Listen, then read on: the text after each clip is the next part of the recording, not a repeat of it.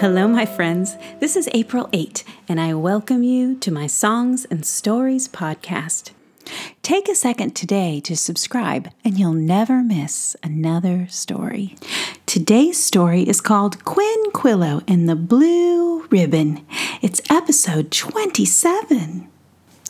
I like to start out all of my stories with a special little song that goes like this. Oh, ye time-bound travelers, lay down your cares and rest your bones, and I'll tell you a fairy tale that I have come to know. And now it's time for our story. Today's story is Quinquillo and the Blue Ribbon. Now, my friends, this is a continuation of our story from a few weeks ago, Quinquillo Storycatcher. You could listen to that one first. It's episode 24. Or you could just go ahead and listen to this one and then go back and find out what you missed. Either way, the question is, where did we leave off? If you'll recall in the last story, Quinquillo Storycatcher, our storytelling friend Quinquillo had been walking through the forest of the 3 kingdoms of Greenbrier, wearing a scarlet cap and a yellow jacket with golden buttons, capturing stories as he went. And now, here is what happens next. Quinquillo strode into the town beside the river with the leaning clock tower, just as the sun was setting. Somebody was cooking up a lovely stew. He could smell the scent of potatoes and rosemary drifting through the cool evening air from a window nearby. The cobblestones were hard under his feet after his long walk through the forest, and everywhere he looked, there were sheets and clothes hanging on lines strung across the alleys and the side streets. Why, it must be laundry day in the little town by the river with the leaning clock tower. And just then, that clock in the tower began to chime. Bong, bong, bong, bong, bong, bong. The sound resonated through the quiet streets, for everyone was home for dinner. And before Quinquillo could decide which lane to follow and how he might gather some dinner and some listeners together, a young girl came down the lane, skipping her jump rope and singing a song. Fee-fo, fee-fo, fiddle-faddle-fay, who will follow me on this jolly spring day? A porcupine, a pollywog, a host of sparrows in a willow. Who do I spy but... Oh, it's our dear Quinquillo.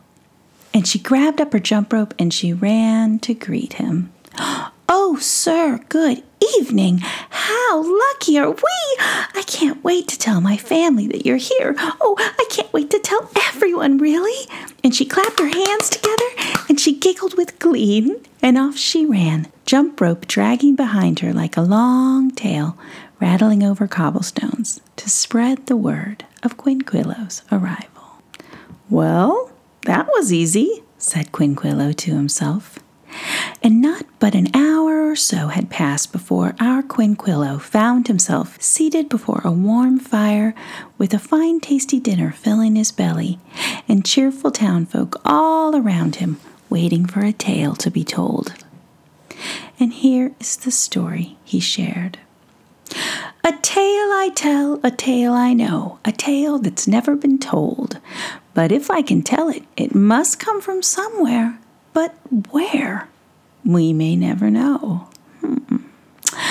There once was a wise old woman who lived at the top of an ancient oak tree. Now, how could a person live in a tree? Well, I'm about to tell you, aren't I? This oak had deep ridges in her bark that grew almost like a staircase that wound from way down at the roots and then all the way up, around and around and around, winding up the tree, and then there at the top, why, quite a fine spot for one table, one chair, one stove, one candle, and one bed. Now, what more could an old woman ask for? For she loved her tree, and her tree loved her, and that is all that matters, isn't it? In the mornings, the birds were singing in the branches, and in the afternoon, the old woman was comforted by the shade of the leaves and the music of the breeze rustling through the branches like a song. And in the evening, the owls stopped by to inquire about her day. Hoo, hoo, hoo, hoo, hoo.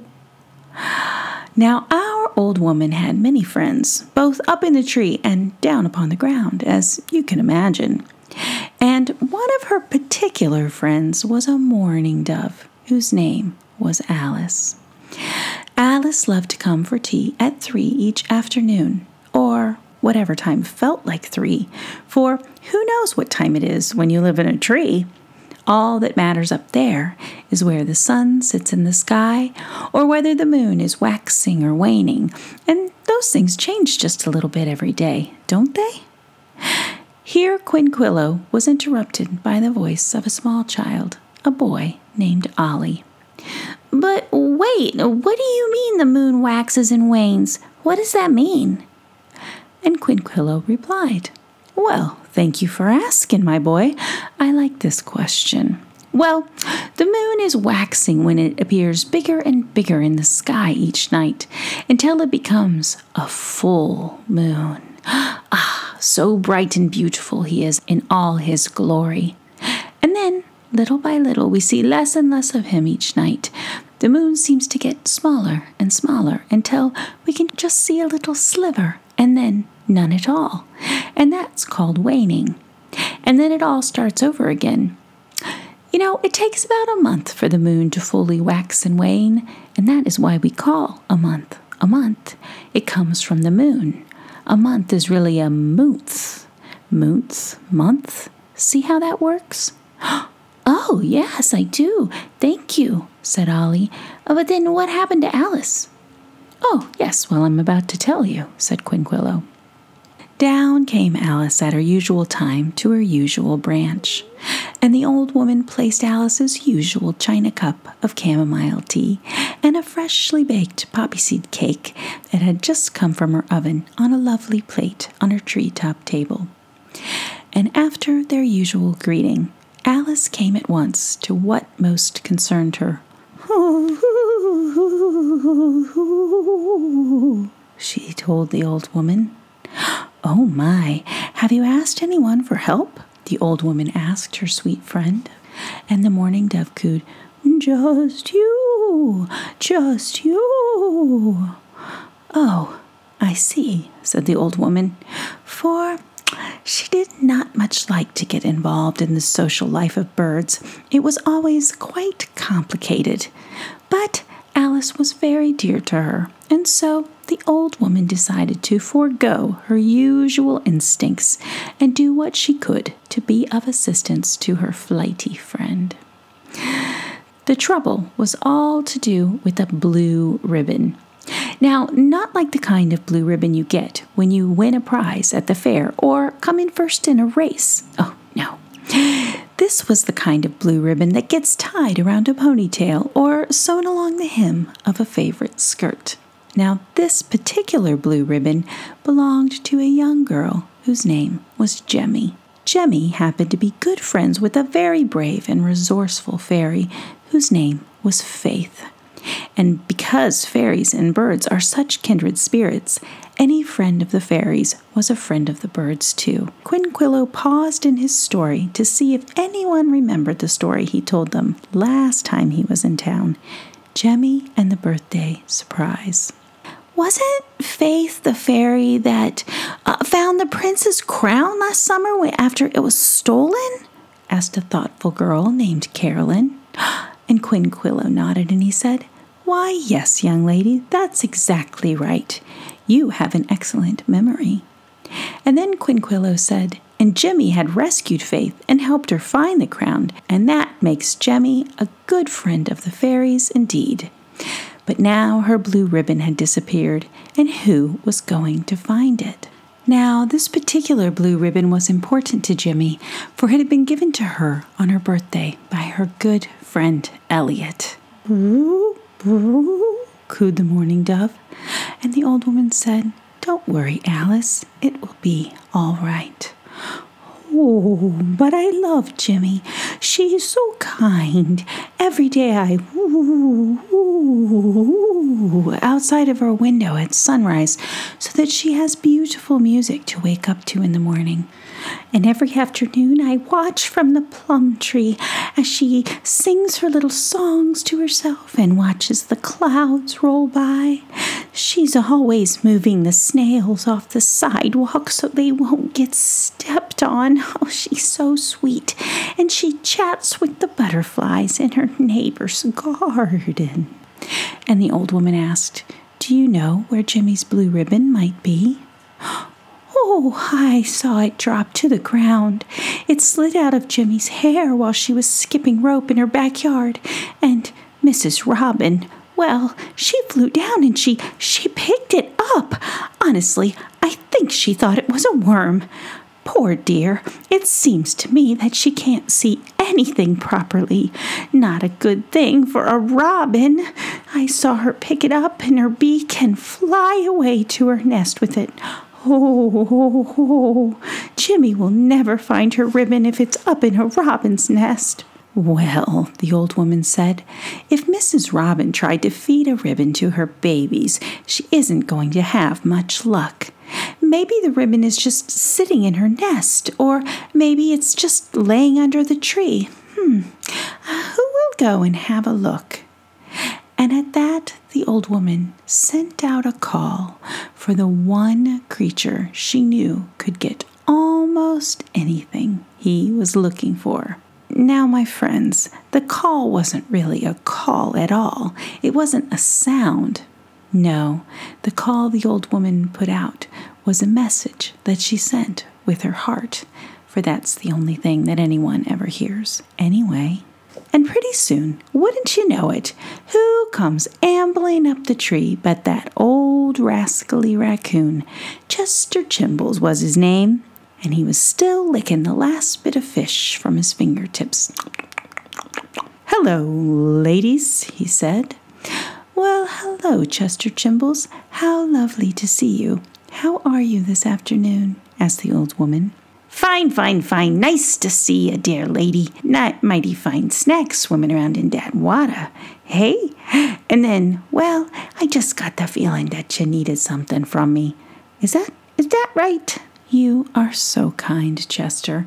I thank you for heeding my call." "Well, Chester Chimbles," said the old woman, "we are in need of a blue ribbon. And not just any blue ribbon, but a particular blue ribbon that might be sitting in a robin's nest. Do you think you'd do us the favor of going up to have a little look in a nest and see if you can find it?" Chester Chimbles smiled a bright smile at this. "Well, yeah, I'd be glad as could be to sneak up into that bird's nest." And the old lady smiled back at him. "Now, Chester, you can't eat any of the baby birds that are up in that nest. And you can't eat the mother bird either, or anything else along those lines. Do you hear me? I'll know if you do, and you know I'll know. So be a good raccoon and don't eat anything."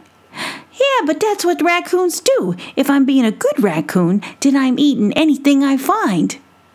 "Chester." "Just one baby bird?" "Chester." "Yes, ma'am," said Chester Chimbles, defeated. "Just a blue ribbon and nothing else." "Yes, ma'am." "Thank you for your help, Chester." "You're welcome. Now, you know why I can sneak up on that robin, right? 'Cause I'm wearing this here mask, said Chester Chimbles, pointing proudly to the mask-like marks that were across his face. Chester, you're a raccoon. You always are wearing a mask, said the old woman. Exactly. I'm a man of mystery, said Chester Chimbles. Of course, you are very mysterious, said the old woman, and Chester Chimbles smiled to himself. Now the old woman looked at her bird friend and she said, Alice, will you show Chester Chimbles the tree that Mrs. Robin is nesting in? Of course, said Alice, feeling important. So Alice flew across the woods with Chester Chimbles following her from the ground, trying to think of how he could steal just one baby robin for dinner without the old woman knowing.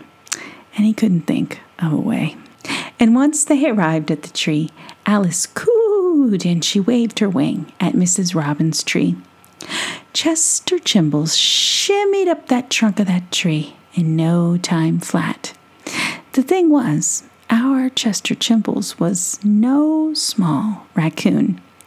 He was really quite an impressive figure, larger than even your very biggest house cat, with thick striped fur and, of course, his daring mask upon his face.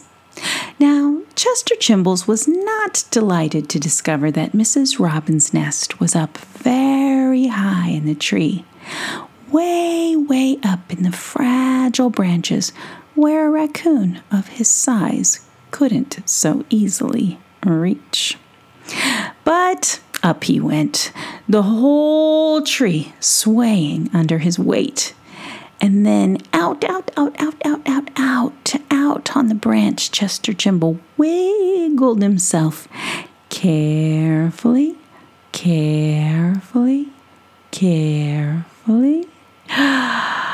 And the branch bowed down toward the ground under his weight. And carefully, Chester Chimbles was tiptoeing until there, right before him, was Mrs. Robin's nest. With 4 baby birds, so little and so helpless and looking so delicious. Just sitting right there in the nest. Peep, peep, peep, peep, peep, peep, peep, they were saying. Mrs. Robin must have flown off for just a little minute to find a worm for them. And as Chester tore his eyes away from the adorably delicious baby birds, he saw the blue ribbon. There it was, woven right into the nest, Jemmy's blue hair ribbon. Oh my, could he get it? Chester Chimbles balanced himself carefully at the edge of the nest, the whole branch swaying from his weight, and he carefully leaned out, and he reached his nimble little raccoon hand over the heads of the delicious, defenseless baby birds toward the ribbon. Chester Chimbles gave the gentlest tug on the very tip of the ribbon that he barely had grasped in his fingers, and Chester Chimbles hollered his loudest holler as Mrs. Robin pecked him with her sharp beak as hard as she'd ever pecked anything in her life. Her babies! She had to save her babies, for Mrs. Robin had come back to find a raccoon. Why, the biggest raccoon she'd ever seen, standing over her nest. This would never do. Chester Chimble swung to the left on the branch, and then he swung to the right on the branch, and then, with another startlingly sharp peck from the furious Mrs. Robin, Chester Chimbles lost his balance and fell, head over tail, tail over head, down, down, down, down, down, down, down to the ground, where he landed on his feet and, quick as a wink, skittered away. So much for the blue ribbon. He had not won that day, and he had no interest in ever seeing that ribbon again. Who knew Robin's beaks were so sharp? He lumbered back to the old woman's tree, and he climbed up a little gingerly after his long fall, and he sat on her kitchen table, and he told her and the worried mourning dove of his adventures and the exact location of the blue ribbon. Well, the old woman patted his head, and she thanked him for his trouble, and she gave him all the rest of her poppy seed tea cakes. Oh, he gobbled those up in an instant, and he wiped the crumbs from his whiskers, and he checked his mask in her looking glass to make sure it was still on straight. And then he went on his way. "See you later, ladies," he said over his shoulder. And just then, little Miss Stella Squirrel jumped down from a high branch where she'd been listening to the whole conversation, and she said, "What was that about?" And the old lady and the mourning dove looked at her, and they said, Stella, we might need your help." Snip, snap, snout, my tale is all told out. Come back soon, and I'll tell you some more of the story of Quinquillo and the Blue Ribbon. Thank you for listening to the April 8 Songs and Stories podcast. Subscribe today and never miss another story. The best places to follow me and my dog Roxy are on Instagram at April 8 Songs and Stories and on Facebook.com at April 8. And of course on my blog, April8.com. And that 8 is always spelled out EIGHT. And if you'd like to send me an email with a picture you've drawn or a question that you have, I would always love to hear from you. And you can just email me at april@april8.com. How easy is that? And if you and your children are enjoying these tales, please share the April 8 Songs and Stories podcast with your friends and family, and take a minute to write a review to help other parents find these stories for their own children. Until we meet again, remember, I love you, and you are wonderful, just as you are right now. La, la, la.